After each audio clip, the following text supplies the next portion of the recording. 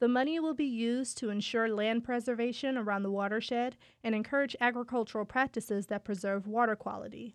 Laura Rubin is the executive director of the council. She says one way to encourage those practices is through financial incentives. So rather than trying to harvest all of the land up to the creek, it's actually paying the farmers to keep some in vegetation, and that will help improve water quality. Rubin says the council is developing strategies to allocate the funds over the next 5 years.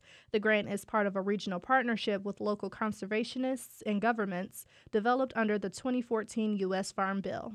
I'm Brianna Tinsley, WDET News.